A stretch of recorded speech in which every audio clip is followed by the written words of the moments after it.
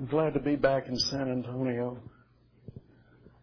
So many familiar faces. I was thinking as I was driving down here, faces came to my mind in Community Baptist Church, Hilburn Drive, Grace Community, just different churches. It's a blessing, you people. It's been a blessing to know you. My text tonight is going to be found in Mark's Gospel, chapter 4. You'll be turning there. Before I read my text, I'm going to give you some snippets from some other places in the New Testament. From here and there, we're going to read a few verses that also complement the text that we'll be using. By the way, this particular portion, this little parable, it's a brief parable, and the Gospel of Mark is the only place this parable appears. It's very unusual. I'm going to speak to you tonight on the principle of miracle. Let me give you, before we read our text, let me give you a sampling of some truths. If you had a vase before you and you were putting in some little scriptures to think about, put these scriptures in that vase and think on them. Matthew 16:17, where Jesus says to Peter, "For flesh and blood hath not revealed it unto thee, but my Father which is in heaven." There's nobody smart enough to figure out who Jesus Christ is. The greatest intellect will never be saved by intellect alone. Flesh and blood will get you nowhere without the divine revelation of the Father. Flesh and blood. He was talking about when Jesus made the confession, "Thou art the Christ, the Son of the living God." Have you made that confession? I mean, not because your pastors made it or because your mom and dad's made it, but have you made it because you've seen it in your heart? Because this is what salvation ultimately is. It's the revelation of Jesus Christ to you that He's God. And when you see it in your heart and it's revealed to you, you are a Christian. And it's not just hawking the words or repeating the words, it's seeing it. "Flesh and blood hath not revealed it unto thee, but my Father in heaven." John 3:8, Jesus speaks of the new birth. And He says, "The wind blows where it listeth," where it wills. "And you hear the sound thereof, but you cannot tell." You cannot tell whence it comes and where it goes. So is everyone that is born of the Spirit. Not just a few, so is everyone. No one predicts anybody being saved. Nobody can do it. It is a work of the blowing of the wind, of the work of the Holy Spirit. And you can't know. It'd been a stupid thing for us to put out a banner saying, "Holy Ghost Revival tonight here at Community Baptist Church." We have no guarantee that the Holy Ghost will show. "The wind blows where it listeth. You hear the sound thereof, but you cannot tell." Remember that phrase, you cannot tell. So is everyone that is born of the Spirit. Philippians 1:29. For unto you it is given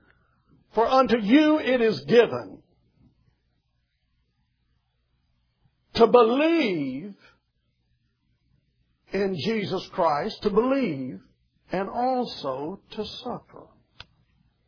It's a gift.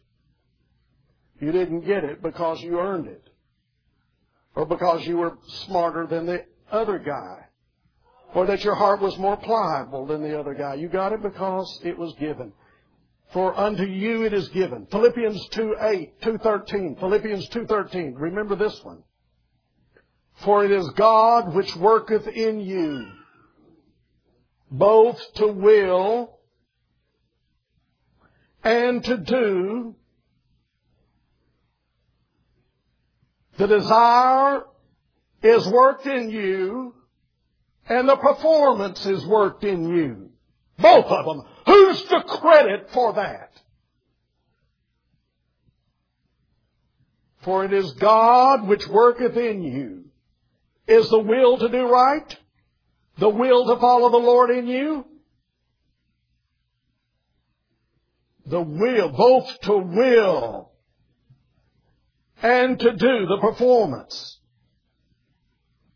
of His good pleasure. I bet you didn't know how weak you were unless God was working in you. Listen, let's look at our text from Mark 4. Listen to this little parable. And He said, so is the kingdom of God. So is the kingdom of God.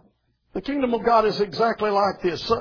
As if a man should cast seed into the ground and should sleep and rise night and day, and the seed should spring and grow up, he knoweth not how. For the earth bringeth forth fruit of herself, first the blade, then the ear, and after that the full corn in the ear. But when the fruit is brought forth, immediately he putteth in the sickle, because the harvest is come. May we pray. Now we've read, Lord, already that every ability to think right, to do right, to receive you, to worship you, has to come from Thee. Work in us tonight. Enable us to have hearing ears and hear the Word and have a profound respect for what You're doing in our lives as Christians. Help us to know the greatness of the miracles You're working on a daily basis. Thank You, blessed Lord. Speak to us. And Lord, would You be good to some poor soul and call them by Your effectual voice tonight. In Jesus' name we pray. Amen. Actually, the thought of the principle of miracles begins in verse 25. I used to wonder about this. Before you found verse 26, you had this statement. For he that hath, listen to this. For he that hath, to him shall be given, and he that hath not, from him shall be taken even that which he hath.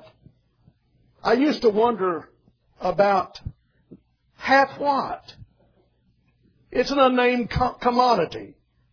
And it's an interesting thing. Jesus says, he that's got it's got something. In fact, for those who have it, they get more. And those that do not have it get robbed of what little they ever had. Now, does that sound fair? Those that have it get more. Those that don't have it get what little they have taken away. That doesn't seem fair. Well, folks, this thing of salvation is not about being fair. And you can fall on your face tonight and thank God that He deals with no one on the basis of fairness. What is this unnamed commodity? Let me ask you a question. Do you have any miracles taking place in you spiritually? Things that are not of your doing. Definitely. Things that you know that you could not do of yourself. Ask yourself that question. For it is not out of context to say what the meaning of this verse is, and listen carefully. The one who has the grace of God and the miracles it produces will get more.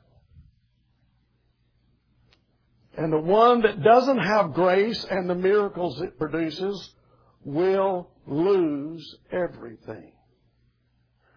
Now, our good Pentecostal friends, when they talk of miracles, they usually mean the spectacular extra salvation type of miracles. Miracles of physical healing, healing of diseases, or like Brother Dean preached about raising life. Now that was a miracle, wasn't it? Raising the dead. Phenomenal, visual signs and wonders. But if we are to take what miracles and put them only in the definition of phenomenal signs and wonders, we have a very small and a very narrow context to describe what a miracle is. There is a larger meaning to miracles than just the more what we might call spectacular signs and wonders. I would say that the Scriptures broadens this concept of miracles, wonders, to any work, any act, any influence of God that saves you from sinning and prevents you from self-destructing. If you are to be prevented from destroying yourself, you're going to have miracles wrought in you. And not just one. It's interesting. Miracles. Self-destruction. You know, it could be that the slightest inclination at a particular point of time not to commit sin or not to do a particular sin, that could be more important to you than healing you of diabetes. Because, my friend, healing the body is one thing, and it's a wonderful thing to have a healing for the body. But to have a miracle that saves you from sinning just might save your soul, save your life, to be saved from sinning. Now, it's interesting how Lord Jesus was fond of using agricultural parables. In fact, I found as I look around that the heavens really do declare the glory of God, don't they? And the earth showeth His handiwork. Everything in nature appears to have a spiritual parallel. Nature scenes are periodically and frequently used by our Lord Jesus to metaphorically present a truth. Christ was particularly fond of the cycle of growth in agriculture, fruits and grains, and He used this cycle of growth and production of fruit and grain and fruition, final fruition, to parallel the way God works in His kingdom in this world. In fact, even in Matthew 13, there are 3 agriculture miracles or parables that our Lord uses. The parable of the soils and the seed falling upon those soil. Then there's the parable of the mustard seed in Matthew 13, 31 and 32. And then there's the parable of the wheat and the tares. Jesus is about to give us in our text tonight, in verse 26, He said, "So is the kingdom of God." This is how it is with the kingdom of God. Now listen to it. He said, "It is as if a man should cast seed into the ground and should sleep, and rise night and day, and the seed should spring and grow up, he knoweth not how. For the earth bringeth forth fruit of herself, first the blade, then the ear, and after that the full corn in the ear. And when the fruit is brought forth, immediately he puts in the sickle, because the harvest is come." It's just the same, Jesus says, with the kingdom of God. Just as the earth yields fruit of itself, without any help or interference by man. Just as the seed is sown and the harvest is reaped, just as the seed germinates, sprouts, and develops underground, untouched, out of sight, mysteriously, miraculously, That's how the kingdom of God is. Just as the only thing men do, and the only thing men can do, is to observe the effects of the miracle. We can observe the blade breaking through the earth, the growth, the blade, the ear, the ripening of the fruit. It is absolute impudence and ignorance to say that human activity on any level is the cause and the reason of bringing an increase into the kingdom of God. It is not of flesh and blood, my friends. The whole process is viewed as mysterious and miraculous, even though we know we can preach and we can share a testimony and we can be a witness. But the process of really getting the seed in the heart and bringing forth a crop that will be harvested is none other than the Lord's doings. Only the Lord knows how to do it.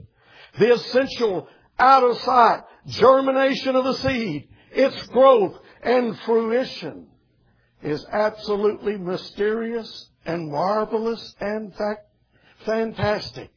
And the kingdom that God is building and has been building is in every respect just exactly like this.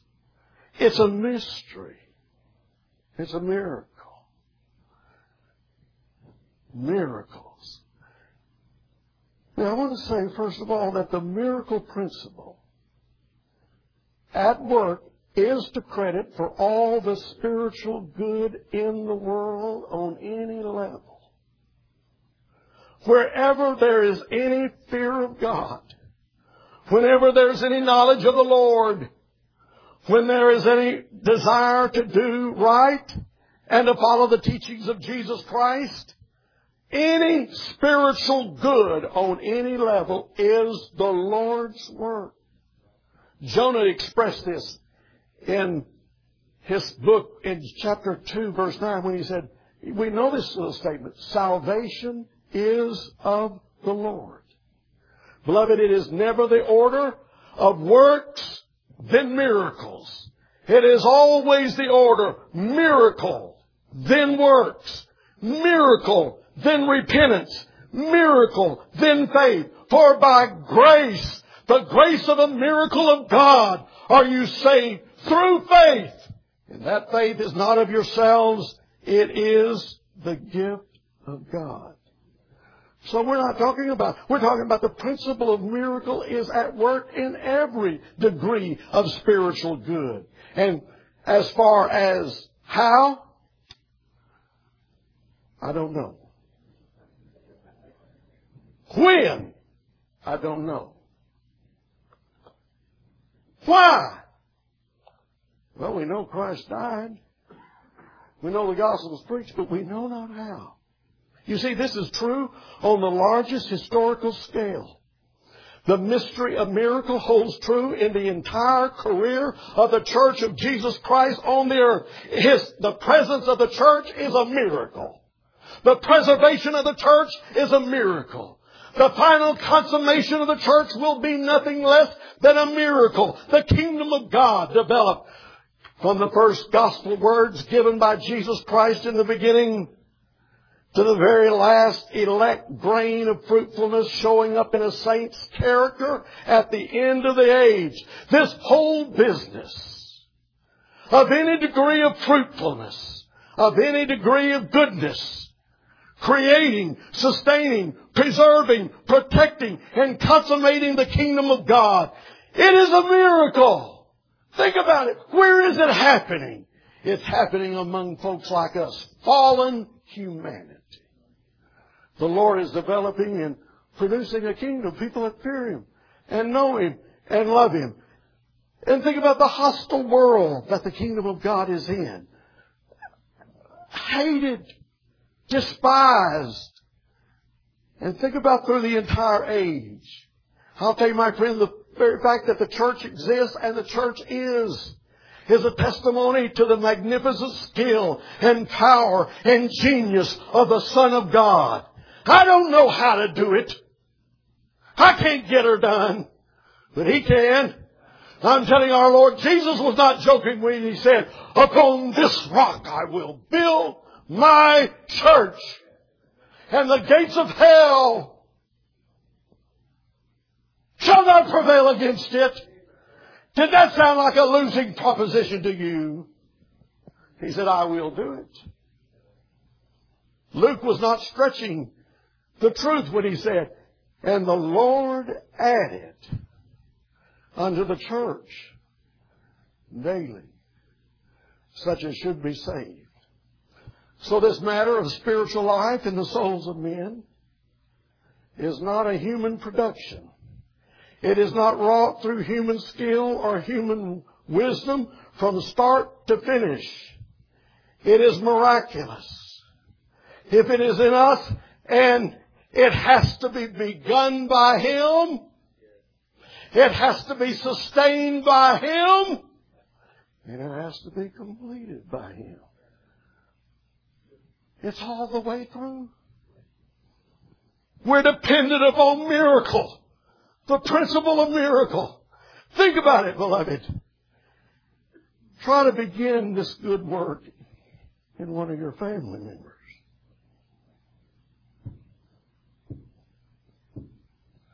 You'd like to see it. You've sowed as much seed as you can. Can you start the good work in them?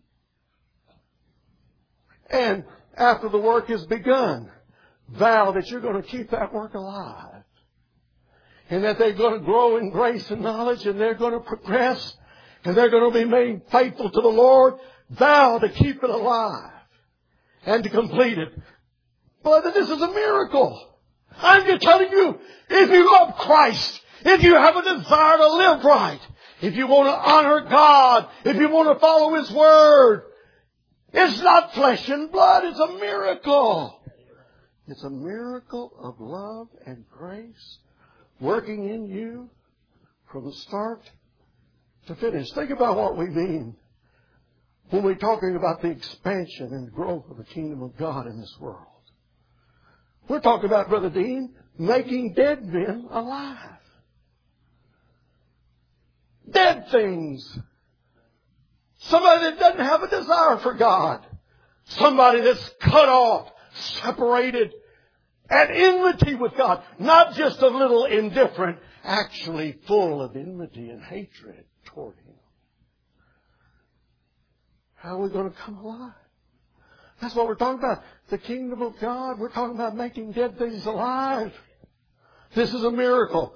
Do you know how to do it? Can you make anyone alive? How about this? Do you know how to make the wind blow? Do you know how to make the Spirit move? I know not how the Spirit moves, convincing men of sin, revealing Jesus through the Word, creating faith within. Do you know how the wind blows? Do you know how? Do you know how to bribe the Spirit? Call the Spirit down? Generate the Spirit? How do you make the wind blow? How do you make someone believe in and surrender their life unto someone they have never seen, but will believe in Him and trust Him as much as they would any human being? In fact, John 20:29, blessed are those who believe but have never seen. How do you get somebody to believe and trust and surrender their life into the hands of someone they've never seen? It's a miracle. It's nothing short of the power that it took to create the moon or the star. It's a miracle. To make men believe. How do you humble a proud heart? How do you break into a carnal mind? How is it that individuals can come to love and believe and trust a person they cannot fully understand or comprehend? I tell you, the longer I serve Him and the more I see, the more I don't see. How do you get somebody to commit to a person they can't fully comprehend or fully understand? And yet that's what we do when we commit to Jesus Christ. He's bigger than us. And yet He's come down to us. A miracle. How do you make anyone receive a way of life that is inherently troublesome and uncomfortable to human nature? How do you make anybody surrender to a life that will possibly bring harsh division within their family? Upset friendships. Why does anybody want to commit to a way of life that is just naturally uncomfortable to human nature? Because guess what? When He works the miracle of regeneration in you, He is going to then be working continually to reform you into His own image. And that's not going to be easy. In fact, it's going to take a miracle to get you, think about it, you. Yes, I'm talking about you. Into the full image of the Son of God. And who would gladly surrender their life to observation where nothing from then on can be hidden? Everything is open to inspection and correction. How do you incline someone? How do you put within somebody an inclination when something ugly or nasty or filthy presents itself to look away and mortify the lust of the flesh? How do you put that inclination in a man to look away and just set his eyes straight forward? It's a miracle. Don't think. It bugs me to no end. It says, well, now that God has saved us, let's get on to bigger things, better things. There is no bigger thing. There is no better thing than God saving you. Because it's going to take a lifetime. A miracle. God working in you, both to will and to do according to my will? No, that's why you're going to go through things that is going to be best for you, but you may not like it. Because He's working according to His pleasure. The Lord will lead you in a way that He chooses. Why should men, listen to this one, why should men enlist to a commitment that, if not followed through to the end, promises harsher punishment that's going to come upon that man who falls away than one who never gave a hoot? Why would you want to commit to something that says, if you ever turn back, it would have been better for you to never to have known the way of righteousness? Does not it say that? So, oh, what a ground we're on. Yeah, bring it on. Let me commit to something that warns me if I ever turn away and give it up and forsake it. It would have been better never to have known the way of righteousness. So we cannot, and my point is, beloved, we cannot imagine how these changes could ever take place in sinful, fallen human beings, how they could come about. But I'll tell you this, our Lord knows. He knows how to call.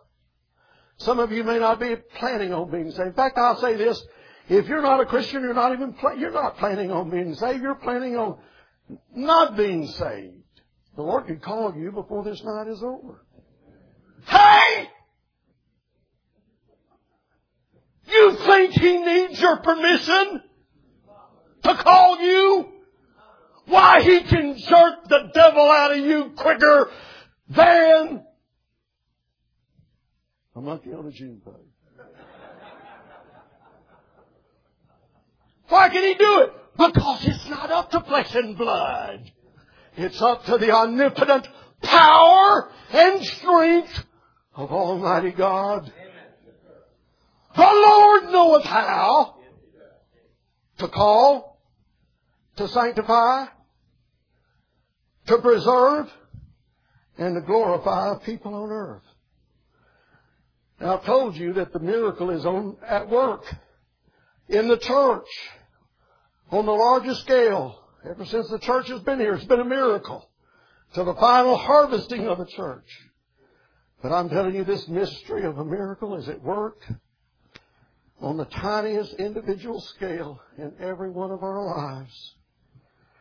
Oh, beloved, how marvelous.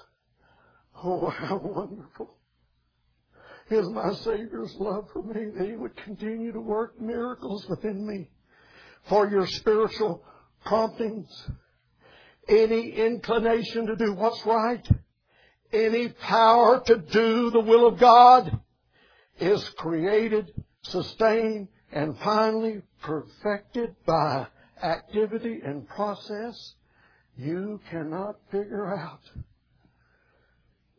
You cannot control it. You say, well, what about the scripture that says strive to enter in? Let me tell you, the principle of a miracle works right along with the deepest strivings of your heart and pressings and choices and decisions. Yes, but it's miracle. Even in your intense inner struggles, which all Christians have. Your powers, when your choices and your powers are stretched, if you please, to the limit, and you're called to decide to the maximum, but you must receive from God powerful, overriding help. Do you ever feel like that? Help! Lord, help me now! I don't feel right. I'm not thinking right. I'm not going in the right way. I need help. Every overriding impulse that you need, and you need them continually to save you from sin. How can these things be? How does this work? What's the secret formula? How do you get men to pray? What about that impulse to get down on your knees and pray? Did you know that when you get down on your knees to pray to God, you're not only praying to God in heaven above you, you're praying because God is at work giving you the impulse in your heart to pray, and the Holy Spirit is giving you some liberty to approach the invincible God. He's creating that desire to pray. It's a desire wrought of the Lord. Men ought always to pray. And what our business and our weakness is, we faint. Well, my friend, the power to pray, the impulse to pray is a miracle. How about this? When somebody says a nasty word or a hurtful word, an injurious word, that just impulse to forgive the offense. I'll pass over that. I'll forgive that immediately. What causes that?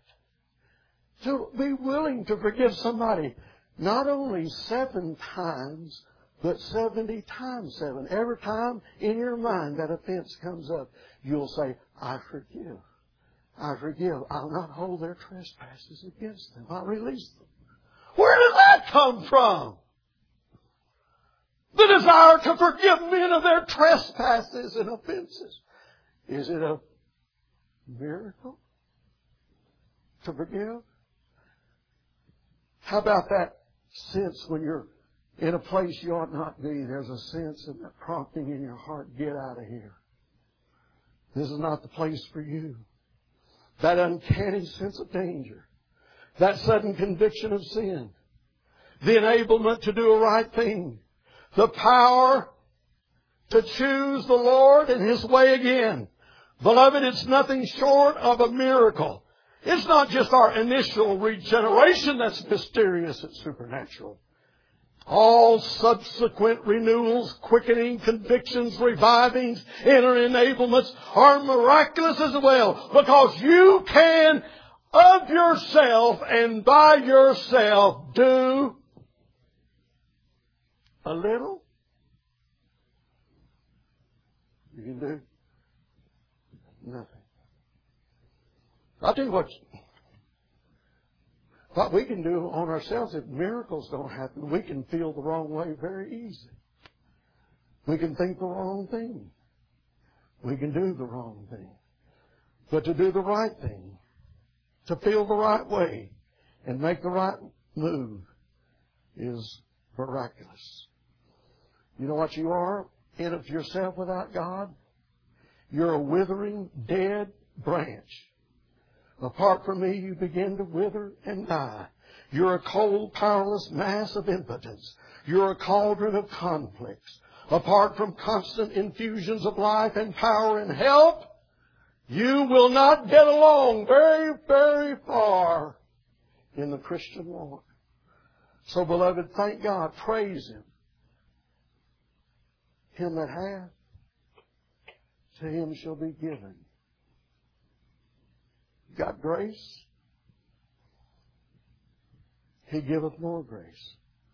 You see, I found out, beloved, there's something mysterious and unearthly about an inspired, just the inspired thought. A good desire within your breast. The inclination to give.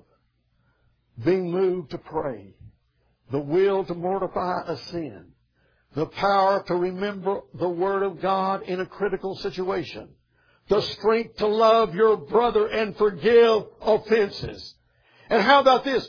I don't know if any of you are prone to these dark, foreboding thoughts that when they can come upon you and you're headed in a direction to crash and burn because you're just getting so full of darkness. And yet, that lift, that rise out of those dark thoughts, that's miraculous. It is supernatural. Those foreboding thoughts, the victory, and the willingness in this God-hating, sin-loving, unmoral, immoral, adulterous, homosexual generation we live on. Live among the desire to be holy and to honor God in our bodies and our spirits. That's a miracle.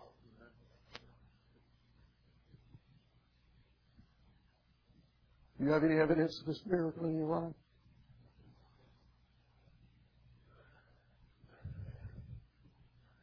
You see, you and the Lord know the truth about who you are and what you're like. You're going to have a T-shirt printed up with these words on it. Thank God I'm not like other men.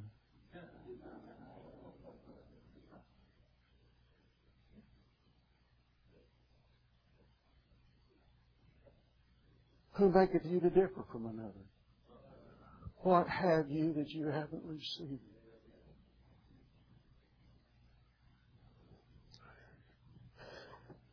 Is it time to quit? You're tired and won't go home? Let me just say this. Let me give you an application of this. This miracle principle is a stress-relieving principle in the work of God. What do you mean, Brother Don? I'm telling you, it is a tendency of every Christian minister or witness or worker to take the whole load of the responsibility of another person's spiritual welfare upon their own shoulders. How many of you tonight have come into church burdened and heavy laden and are worried and vexed and perplexed, and you have no joy because you're carrying the weight of a lost loved one on your shoulders because you think it's your responsibility to get them saved, to get them in, and they're not coming in. Well, beloved, it's too much of a burden to carry. Thinking that my husband's salvation depends on me. My wife's salvation or my children's salvation is upon my shoulder. Beloved, it's the principle of miracle. The seed growing of itself. The land yielding fruit of its own accord. This is how the kingdom of God is built. No one knows how to build it or to keep it going.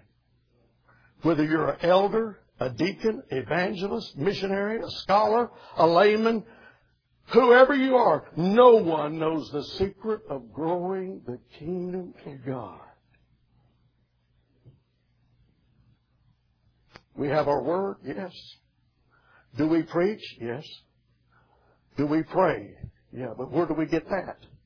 Any preaching that's worth a dime's good has to be miraculous. Any hearing that is worthwhile has to be given. I mean, miracles have got to go on, folks. We can do our work and must do our work, preaching and praying, studying and witnessing. We can engage our full energy to the service of the Lord. But the supreme reality we must needs remember, except the Lord build a house, they that labor, labor in vain. Beloved, true Christianity cannot be reproduced in anyone by anyone else's works. It takes a miracle every time. The faith that was once delivered to the saints, the faith that was once put in my heart cannot even be kept alive by myself without a miracle. And you can rise night and day, and folks, let me tell you, you can look at it and you can inspect things and you can get all upset, but that rising night and day ain't what's making it happen. It's a miracle. At best, we can sow a seed, we can give a word. Yes, it's proper to pray, but the whole concept has to be miraculous. No one but God can create a fertile heart and open an opportunity. No one but God can prepare the soil. In fact, even so within us, the will to speak to another person or the courage to speak is not the answer of the tongue from the Lord. Beloved, I'm just saying that this miracle principle is a stress-relieving truth in the work of God. It's very wise, not just to... We've always been indoctrinated with the principle, go and sow. And that we must. But we also need to learn the discipline to stand still and wait on the Lord and do nothing. We're so unbalanced. We think the responsibility that we've got to do this or we've got to do that. You know, we'll plant a seed and then by much talking we'll dig up that seed. Why don't you trust the Lord? Believe the Lord. Hands off. Let it be. We all need to learn the art of shutting up. We talk too much.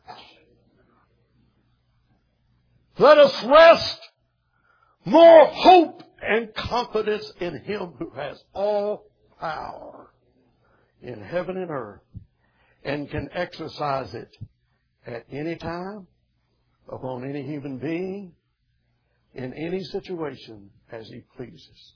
In fact, if He doesn't sow it, birth it, bring it forth, preserve it, keep it, and then harvest it, it's a bad plant. It won't make it.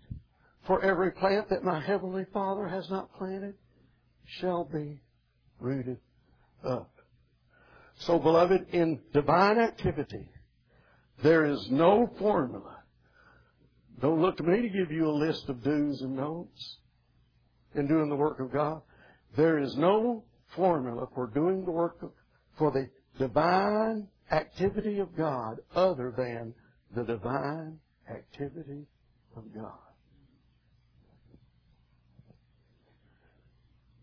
Now let me bring this to a final close by mentioning this finally, that the miracle principle is a humbling truth. It's not only just a stress-relieving truth. It's a humbling truth.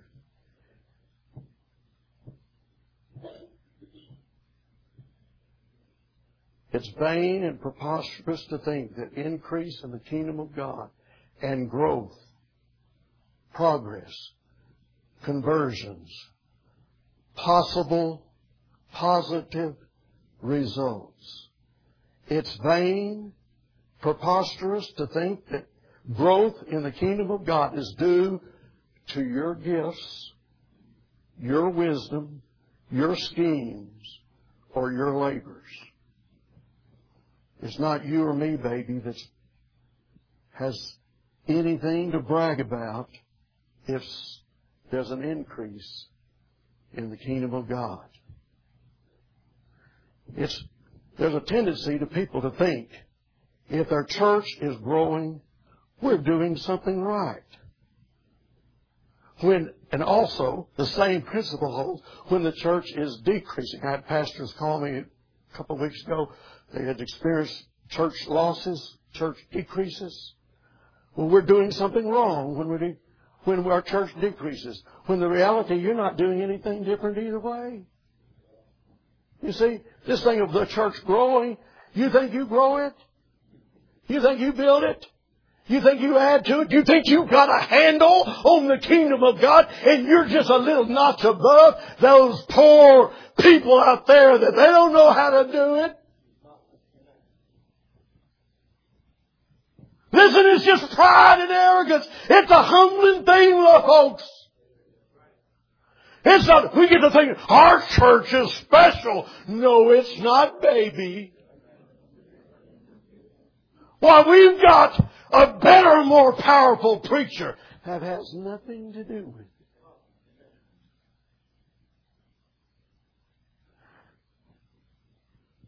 Slap our faces. It's miracle from start to finish. If anyone gets right, if anyone turns, if anyone believes, if anyone perseveres, if anyone is harvested in the final consummation, to God and to God alone be the glory. No credit or glory for any good never belongs to any man. Even the great Apostle Paul says, it's not me, it's the grace of God working in me. Your style has nothing to do with it. Your approach, your efforts, the fact that you're different. In reality, let me tell you this. If someone is blessed and helped because of your witness or your work, a dumb donkey could have been substituted in your place and done just as good if God had willed it.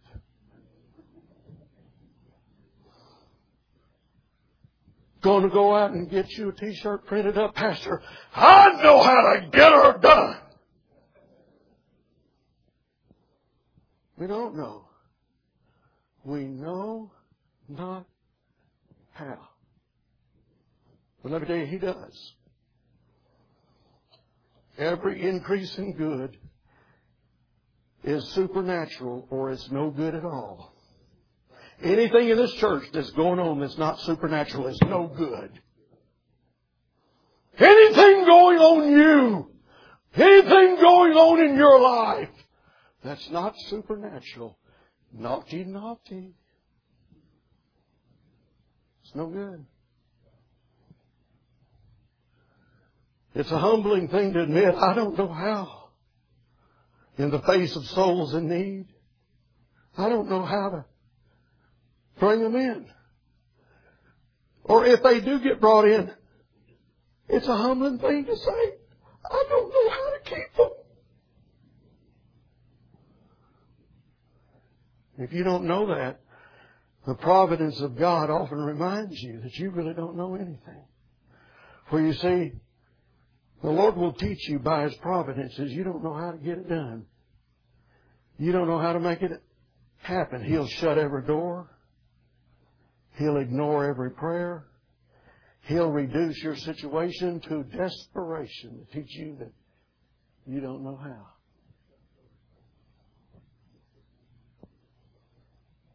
And we must all confess, I don't know what to do.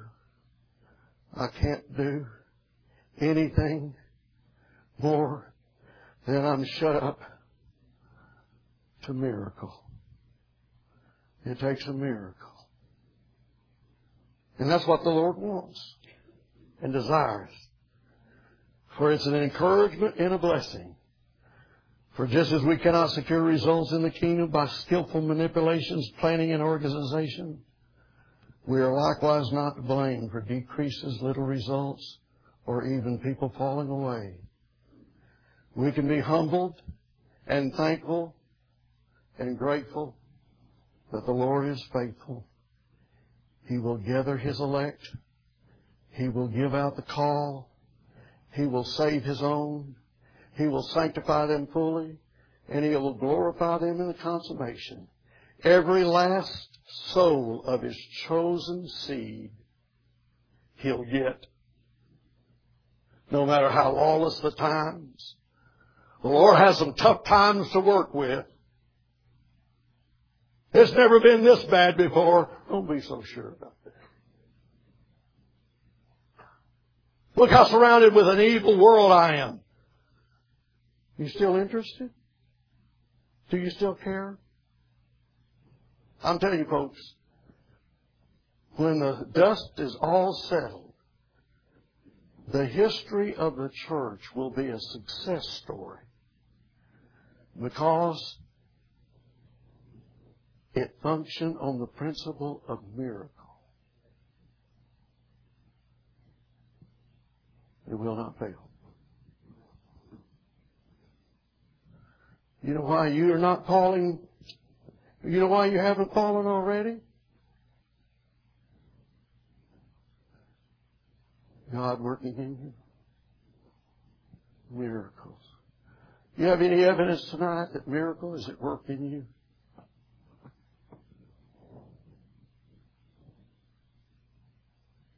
Not unto us, O Lord. Not unto us, but unto Thy name be all the glory. Let's pray. Thank you, Lord Jesus, for what you have done, what you are doing, what you will continue to do in this fallen world of sinful humans. Thank you for calling.